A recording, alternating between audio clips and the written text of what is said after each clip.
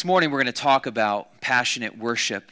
We are now in our 6th week as a church, but in our 5th week in this series called Devoted. And this morning I'm going to talk about just a subject matter that maybe we've talked about before, or maybe you've heard, or maybe it's something that's not brand new to you. But I think when we walk away today, hopefully this is a word that will really challenge our hearts and lead us to a place where we are passionately and authentically pursuing the presence of Jesus Christ.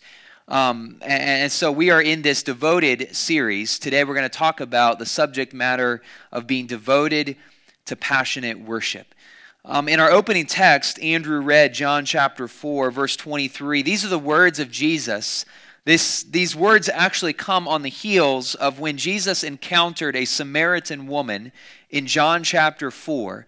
And this was a woman that Jesus had a conversation with, and I don't have time to tell you that whole story. The context of that story simply is Samaritans weren't supposed to associate with Jews, and so Jesus sits down, he starts having this conversation with this woman, and really Jesus starts to relay to her everything about her. And then eventually the conversation leads to the subject of worship. And Jesus says this to the woman, "But the time is coming, indeed it is here now, when true worshipers will worship the Father in spirit and in truth." The Father is looking for those who will worship Him that way. And then Jesus says, "For God is spirit, so those who worship Him must worship in spirit and in truth." Now, I'm going to explain that a little bit this morning. I'm going to share a few stories here in just a moment. But I want to ask these questions as we kind of move into this topic of worship this morning. I want to ask this question: when God looks at me, and I want you to ask this question as well, not just me, but when God looks at us, can He say with confidence, "There is one who worships me with passion and with authenticity"? You don't have to raise your hand this morning, but I want you to ponder that question for a moment. When God looks at you, when He looks at me, can He say with confidence and can He declare over us, "There is one who worships me with passion and with authenticity"? And then I would ask the question about the church as a whole. When God looks at this church, when God looks at us as a congregation and as a whole, can He say and can He proclaim over us with confidence and boldness, "There is a church that pursues after me, that passionately worships me"? To know if this is true, both individually and corporately, we have to understand, we have to know what are the qualities, what are the characteristics of one who worships Jesus with passion and with authenticity. I think we could spend a lot of time throwing several different things out, but I want to take a few minutes this morning. I'm going to do something a little bit different before I really lay out three very important, I think, principles or points that will help us to understand what it looks like to pursue and to worship Christ with passion. I want to tell to you three different stories, all from Scripture. They come from different contexts. A couple of them are in the Old Testament, or one's in the Old Testament, two are from the New Testament. But these are stories of people in Scripture that each of them had a unique encounter with the Lord, and each of them worshiped what I would suggest to you in a very passionate manner. And so I'm going to tell these stories to you this morning. And then I'm going to kind of pull back and draw some implications from each of them. And I think these stories will help us to understand and get a glimpse of what a passionate worshiper of Jesus Christ looks like. The first story comes from Acts chapter 16. There's two individuals. Paul is one of them. I think most of us are familiar with Paul. The other one is one of his traveling companions by the name of Silas. Paul and Silas are on their second missionary journey, and they are actually in a region that's called Macedonia. And while they are in this region, it says in Acts chapter 16, Paul and Silas, they began to travel or began to make their journey to a place of prayer. And on their way to this place of prayer, they encountered a slave woman who had this very unique gift. She could predict the future. She was a fortune teller. Now, this bode well for the masters of this slave woman because they used her to gain wealth. They used this gift. Now, she had an evil spirit in her, but she used this gift to be able to gain money for her masters. And so when Paul and Silas are on their way to this place of prayer, they encounter this slave woman who has this gift to be able to predict the future, and her masters are using her to get money and to gain or to become more rich. And so they're traveling, and it says in Acts chapter 16 that they go back and forth to this place of prayer often. And at one particular time, finally, Paul is kind of fed up because this woman is kind of mocking Paul and Silas and yelling at him. And Paul's had enough. And so Paul turns around to this slave woman, and he says, in the name of Jesus Christ, come out of her. And he casts that demon out of that woman. That was great for Paul. But the masters of this slave woman were not very thrilled about what just took place, because now all of a sudden their means to gain wealth had disappeared, because this woman no longer had the ability to predict the future or to explain the fortune of somebody else. And so you can tell pretty quickly that these individuals would have been pretty upset with Paul and with Silas for casting this demon out. They were making money, and now all of a sudden they lost their means of wealth. And so there's several events that unfold in Acts chapter 16, but one of the things that happens, there's actually a mob of people that gather together. And they are upset and they're frustrated with Paul and Silas. They're expressing threats against him and against them. And what they eventually end up doing is they will put Paul and Silas in prison. And they're beaten before they're placed in prison. They're ridiculed. They're mocked. And then Paul and Silas are placed in a prison. They're chained to a prison guard. And they are in prison for really doing nothing out of the ordinary, but they are put in prison because these people are upset with them. Now, Paul and Silas could have had one of two different responses. Would have been very easy for Paul and Silas to be angry with God. Could have been very easy for Paul and Silas to complain and whine and be upset because they've been placed in prison. All kinds of different emotions could have come out of that experience for Paul and Silas. But we read in Acts chapter 16, instead of complaining, instead of banging on the prison door, instead of being upset and angry with God, the response of Paul and Silas is very unique.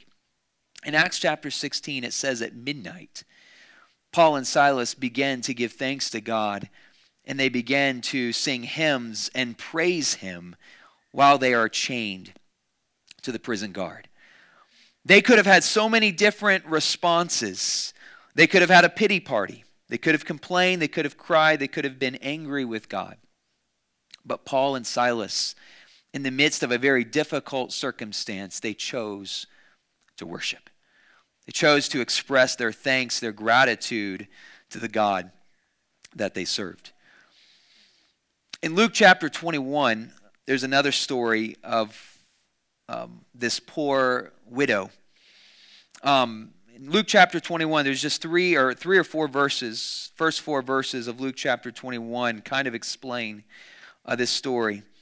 And in Luke 21, we see while Jesus, and Jesus did this often, while he was in the temple, he would oftentimes kind of hide away and he would watch as scribes and Pharisees and as people would come by. There was a place in the temple. It was actually in the temple, it was called the Court of the Women. And in the Court of the Women, there were actually 13 collection boxes, essentially is what they were, 13 vessels. And as people would gather or come through the temple, oftentimes scribes and Pharisees and anybody, they would come and they would place their money inside these collection boxes. Now, I don't think they had dollar bills like we do today. So keep in mind, when they're putting their money inside these collection boxes, it's making a noise. You hear the sound of the money hitting that vessel as it's placed in there. And so Jesus oftentimes, we see in Luke chapter 21, he would kind of hide away and be at a distance, and he would watch as scribes and Pharisees would walk by, and anybody else in the area would come through the court of the women. Jesus would watch very intently as men and women would place their money inside these collection boxes. And every time money was placed in a box, you would hear the rattle or the clanging of that vessel. And you could usually tell when somebody had a lot of money because they would put those coins inside that vessel, and you can imagine the clanging sound as coins hit inside those vessels, and it makes such a loud noise. And so Jesus is watching intently as scribes and Pharisees, and keep in mind, these guys, they want to be seen. They want to be noticed. They want people to recognize them. So when they walk by that vessel and they throw their change in there, they're throwing it in there with pride. They throw it in there loud. I mean, I just get this picture. It's not just a nice little dropping in of their money. This is a group of people that are like, they've got their money there and they are trying to throw in and make as much noise as possible so everybody in the temple knows these people are rich. They have money. And look, they're giving a lot of money to the cause. And so Jesus is watching intently in Luke 21, and a scribe and a Pharisee who they want to be noticed, they throw their money in, and here comes this poor widow. And she walks up to the collection box, and Jesus already knows her heart. He already knows that she has very little. And yet this woman comes up to the collection box, and she has 2 little mites. Now, let me give you just a little bit of a context so you know how much she actually had. She had 2 coins, 2 small little coins, and the 2 mites were worth 1/96th of a denarius. Now that doesn't make sense because we don't know what a denarius is worth, but let me tell you, 1 denarius is roughly worth 17 cents. 1 denarius is worth roughly 17 cents. And this poor widow, she brings 2 mites, which is 1/96th of 17 cents. All right, so you do the math. If you need to get out your phones and figure out how much that is, it's not a lot, okay? But it's all that she had. And so when this woman came up to the collection box, keep in mind, she didn't have a bunch of coins to make a loud sound. It's very likely that when she dropped in her 2 mites, not a single person noticed that she even gave. Except Jesus. Jesus is watching her intently as she gives. She doesn't just give. She doesn't give out of her extra. She doesn't give out of her the overflow that God had blessed her with. This woman came. She came to that collection box and she gave all she had. It was very little, but in Jesus' eyes, it was a lot. She gave her all. Now that coin, those 2 coins that she dropped didn't likely make much noise. Probably nobody around even noticed that she gave to the temple. But guess what? She wasn't giving to the temple. She was giving to God. She worshiped. That was her expression of worship to the Lord. There's a third story in the Old Testament. We might know this story. It's in Genesis chapter 22. It's 2 individuals, father and son, Abraham and Isaac. Abraham's the father, Isaac is the son. Abraham, we know about Abraham all the way back in Genesis chapter 12. Abraham is called by God to leave his country, his household, everything that he knows. And God says to Abraham, Abraham, I want you to go to a land that I'm going to show you. I'm not going to give you a map. I'm not going to GPS it for you. That's not what God said. I'm just kind of helping you understand. But God said, I'm going to go to a land that I'm going to show you. I want you to trust me and follow me. So Abraham leaves everything that's comfortable, everything that's familiar to him. He takes his family with him, packs up, and they begin to head to the land of Canaan. Genesis 15, God comes to Abraham in a vision. God speaks to Abraham or Abram, and he says, I'm going to give you a son. And he tells him in Genesis 15 that he's going to be the father of many nations. Now you have to keep in mind at this point, Abraham is pretty old in age, as is his wife, way past the years of having a son. And yet God comes to Abram in this vision and says, I'm going to give you a son And you are, and in this vision, he says, Abraham, I want you to go outside. And it's dark. It's not like they're out in the city where there's bright lights. He goes out. He's in the wilderness. He goes outside. And so you can imagine, you can see all of the stars that God has placed in the sky. And God says to Abraham, I want you to look up at the skies. And I want you to see. Can you see all of those stars? I want you to begin to count them. And Abraham's probably thinking, 1, 2, 3. I can't count all of the stars. There are way too many stars for me to count. And God said to Abram, so shall your descendants be. That's in Genesis chapter 15. Again, keep in mind, Abram and Sarah, his wife, are both past the years of having a son. Eventually, God will give Abram and Sarah a son in their old age. And so you can imagine, this is the promised son of God, how special, how unique, how valuable that child is to Abraham and Sarah. Because it was a son that came to Sarah. She was barren. She was unable to have children, yet God opened her womb. And in her old age, she was able to have a son that God had promised. And we also know that God promised Abraham that he would be the father of many nations. And the only way that's possible is not only for him to have a son, but for there to be multiple descendants that come out of that. And so we get to Genesis 22. I give you that context because it helps us understand then what happens in Genesis 22. Genesis chapter 22, God comes to Abraham again, and he says, Abraham, I want you to take your son Isaac, the one that I promised you. The one that came to you in your old age, the one that is valuable to you and very unique and special because it is the promised son of God. And God said, Abraham, I want you to take that son of yours, Isaac, and I want you to go to the top of the mountain, and I want you to offer him as a sacrifice unto me. As a father, I think I would raise up the flag and say, oh, whoa, wait a second. What do you mean? Offer up my son as a sacrifice. But if you read Genesis 22, I'm certain Abraham's human, just like you and me. I'm certain there are some things going through Abraham's mind, like why God, and what's your purpose behind this, and are you really sure that, if I'm Abraham, I want to make sure, am I really hearing from God before I follow through with this command? And so we read in Genesis chapter 22, it doesn't appear that Abraham's not questioning God, he's not arguing God, he's not going and seeking advice from other people. He hears the voice of God and he's obedient. So the next morning, it says he rose up early the next morning. Him and Isaac, they gathered together the wood for the sacrifice.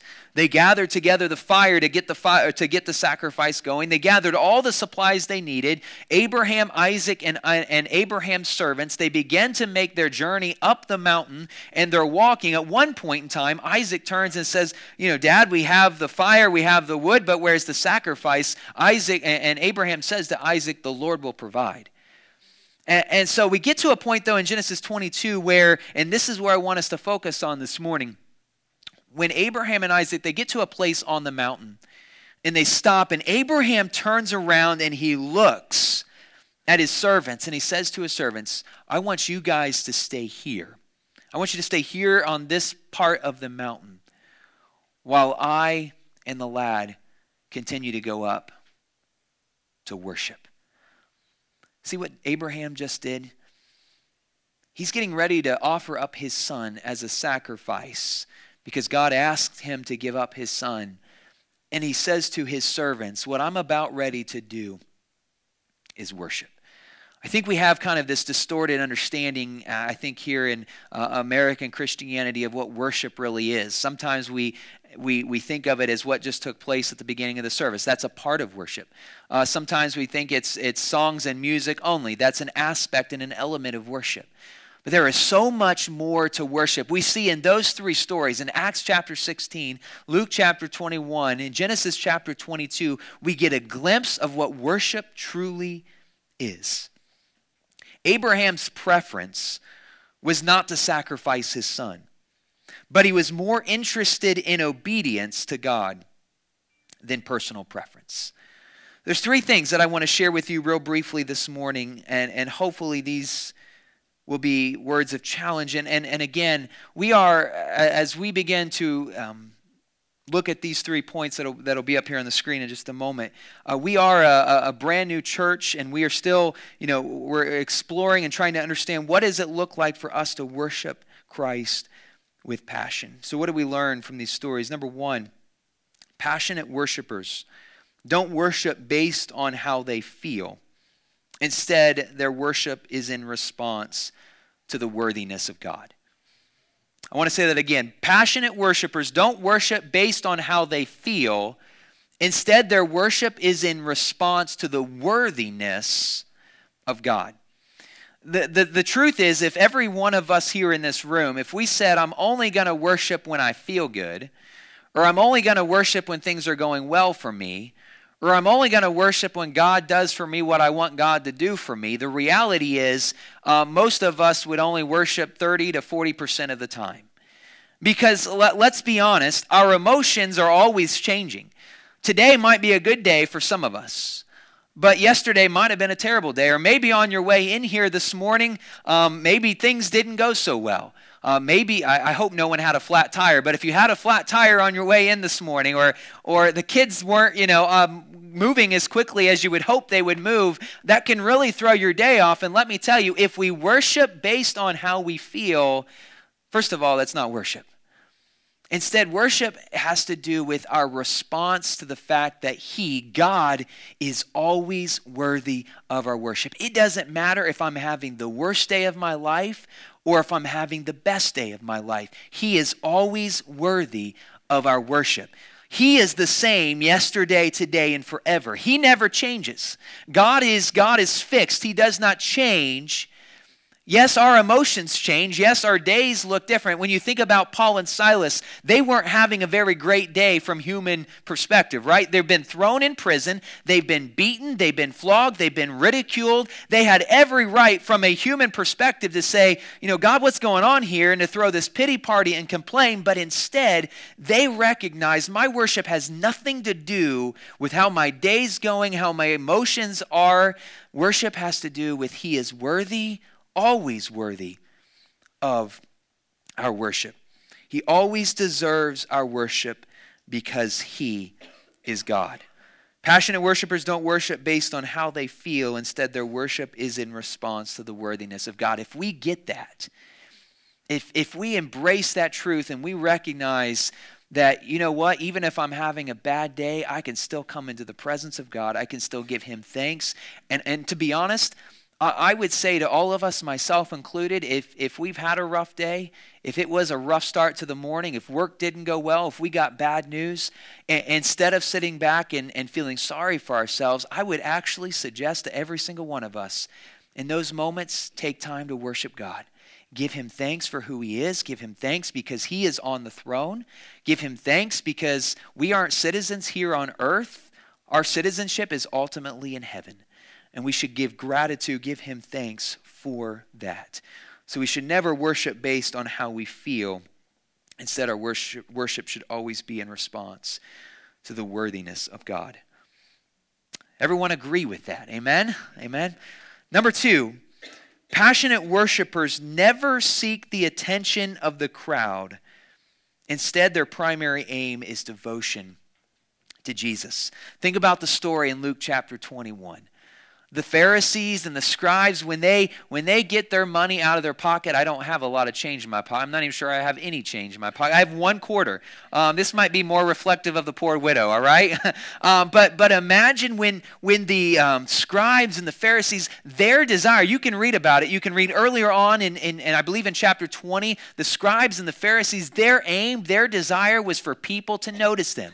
Jesus will talk about, He will say, don't be like the Pharisees. Don't be like the scribes who go out into the middle of the drive or go out into the middle of the city and they begin to pray out loud, very loudly, so people will hear them and see them. They weren't authentic in their worship. Their desire was for people to notice them. And so when we think about worship, passionate worshipers don't seek the attention of the crowd. Instead, our aim is our aim is devotion to Jesus Christ and Him alone. And so the scribes and the Pharisees, their desire is to throw that coin on there. They want that noise to be heard. They want people's eyes to look, wow, they gave a lot. Look at what they have. That was their aim. That was their desire. The poor widow, her only aim, her only passion, she didn't care if people noticed. To be honest, she didn't have enough for people to notice. When she dropped in her coin, that might have been the only sound that hit the vessel. But Jesus noticed her because her aim, her passion, her desire was to please Christ and Christ alone. And so when we think about passionate worshipers, the poor widow's only aim was complete surrender to God. And I want to make this point. This is very key because I think when we think about worship, especially the corporate worship setting, and when I'm talking about worship today, I'm talking about both individual and corporate worship times. We should be engaging in individual worship times. We should set aside time where we are worshiping Christ, where we're pursuing His presence on our own. And the reality is, if we don't do it on our own in our private time, I very doubt that we will do it passionately in the corporate setting. If we're afraid and we're fearful and we're embarrassed to do it in our individual private time, the reality is we're not going to do it when we come together corporately. But when we worship, our aim should never be to seek the attention. We shouldn't even worry about when we come into the corporate worship setting, our concern should not be, I wonder what they think. If I lift my hands, are they going to think I'm weird? If I sing or I clap, even if you clap off beat, that's okay. If I clap, I know some people just don't clap because they can't keep a beat, so that's fine. Help us out and don't clap. But and some people don't sing out loud because they can't carry a tune. I know a few of those. Not in here, but I do know some folks that they can't do that. But when we gather corporately to worship, I want you to hear this. We worship an audience of one. When we gather together on Sunday morning, collectively, corporately, we aren't here to put on a show. We aren't here to impress our neighbors. We're not here to say, man, I want them to see how passionate I am or how engaged in worship I am. That's not why we gather together. We come here on Sunday morning and we stand before and we worship an audience of one. And passionate worshipers never seek the attention of the crowd. Instead, our aim is devotion to Jesus Christ. Your desire should not be to please me, the pastor, the person sitting next to you, or the crowd. But instead, we worship to bring honor and glory to God and God alone. That is what it looks like to be passionate in our worship. Number 3, finally. Passionate worshipers are concerned not with personal preferences. Instead, their interest is obedience to Christ and Christ alone. When you think about the story of Abraham and Isaac, Genesis 22, let me just be real honest with you. Abraham's preference, I know it doesn't say it, but he's human. He was a father, and I'm certain he had the same feelings and emotions that every single one of us in this room would have had. Abraham's preference was not to sacrifice his son. His preference as a human father was to hold on to and to keep his son. But Abraham's preference did not trump his obedience to God. Yes, his preference was to hold on to his son because he loved him. It was his son that came to him in his old age. It was the son that God promised him, and it was the son that was going to enable him to be the father of many nations. But Abraham recognized that obedience was much more important than his personal preference. I'm certain, not going to ask, but I'm certain every single one of us in this room here today, if I were to say, take a few moments and break out into small groups and start talking about what some of your personal preferences are, we all have them. And I'm certain some of us in this room, and this has been going on for years, some of us like it a little bit warmer in here, and some of us are cold right now. There's some of us that prefer no change of seasons. And then you're in the wrong state, by the way, if that's you. And then there's some of us that prefer all seasons. There's some of us that prefer hymns. There's some of us that prefer praise choruses. There's some of us, and so you see, all of us have preferences. But when we are passionately worshiping Jesus Christ, we are not concerned with those preferences. Our only aim, our only desire, our only concern is obedience to Jesus Christ. And so though we all have personal preferences, as passionate worshipers, we are called to lay those preferences down for the sake of others, and most importantly, for the sake of obedience. Let me just take a moment. In kind of the conclusion of this sermon, I've given you 3 things to ponder, to reflect on, to think about. I've kind of given you the qualities of what it looks like for us to be passionate worshipers of Jesus Christ. But I also want you to be able to walk out of here today with some very practical pieces that you can begin to even engage in, so you can be more reflective of what it looks like to be a passionate worshiper of Jesus Christ. Let me make this statement, though, first. Though we can't always gauge passion by outward expressions. That's just a reality. We can come together here. I cannot gauge one's passion based on how demonstrative or not demonstrative they are in worship. Because the concern is not really outward expressions. I could have the hardest heart known to mankind and be angry with God, but I can still come in here and lift my hands and put on a show. So we cannot always gauge one's passion based on outward expression. Though I would suggest, at some level, we can certainly, our outward expression at some level can and does often reflect our passion. The opposite is true then. So if I am serving Christ and I love Him with all of my heart, that very well can and should lead to me expressing my praise and my worship, and that might come through the clapping of my hands. That might come through the lifting of my hands. That might come through me sitting here on the front row and just kneeling and being in God's presence. The reality is there are so many different forms of outward expression that can be a reflection of our heart that is passionately pursuing Jesus Christ. And so I want to just put a few things up here for you to, if you are and I'm going to add some that are not on the screen. So if you are a note taker at all, I think there's a place in your, on the front of your bulletin. If you want to jot some of these things down, I would encourage you to, because this is really where we can walk away and begin to implement these things in our life so we can be better passionate worshipers of Jesus Christ. So how do we become a passionate worshiper? First of all, time alone with God is critical. I already said if we don't spend time in God's presence alone, when we come together on Sunday morning, the reality is we are not going to be passionately pursuing Him. We can't just passionately pursue God on Sunday morning and that's it. We have to be spending time alone with Him where we are pursuing His presence passionately. Number 2, one thing that we can do is listen to and sing Christ-exalting songs. Songs that honor Christ. Songs that lift up Jesus Christ. One of the things that you can do, and we live in a world where we have access to songs at our fingertips. When you get in your car, you can turn on the radio station K-Love or 97.9 or 98.7 Christian music, and you can listen to and you can sing along these songs that exalt and honor Christ. That is one way that we begin to pursue Christ and worship Him with passion. Another thing that we can do is pray with your family. Pray with your spouse. Pray with your children. Pray with a friend.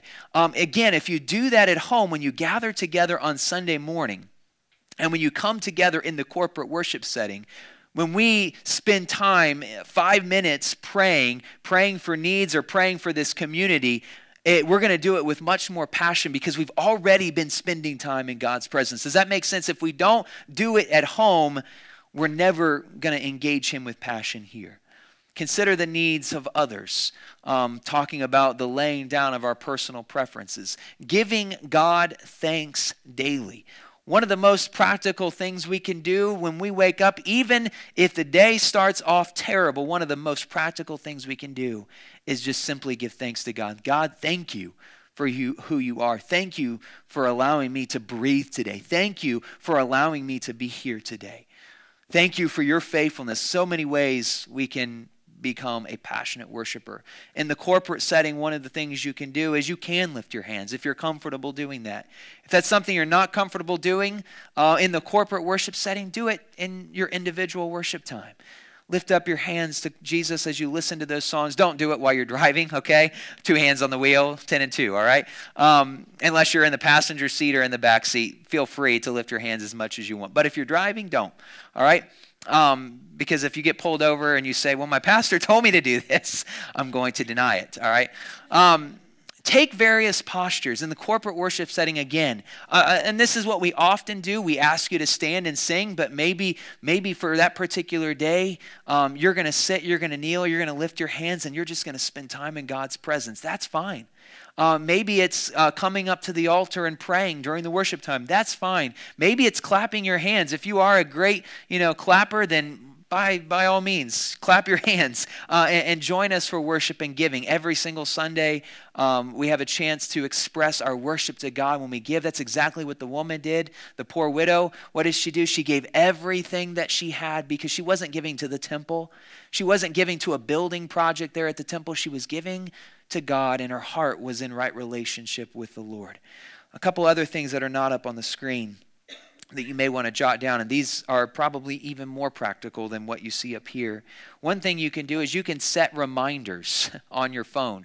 A lot of our phones today have some great reminder apps or things that you can put in your phone that will go off, that will vibrate, that will make loud sounds, that will sing songs, whatever you want it to do. But one of the most practical things we can do to engage God passionately in worship is we can just set a reminder on our phone where maybe 5 minutes every 4 hours or 5 to 10 minutes every 4 hours, we just pause to think on God, to think about Him, to worship Him, to express our thanks to Him. Practice thankfulness. I already mentioned that up here. One of the things you can do, if you're not sure how to worship or how to express worship to God, one of the things I would challenge you to do is to open up the book of Psalms. There's 150 Psalms.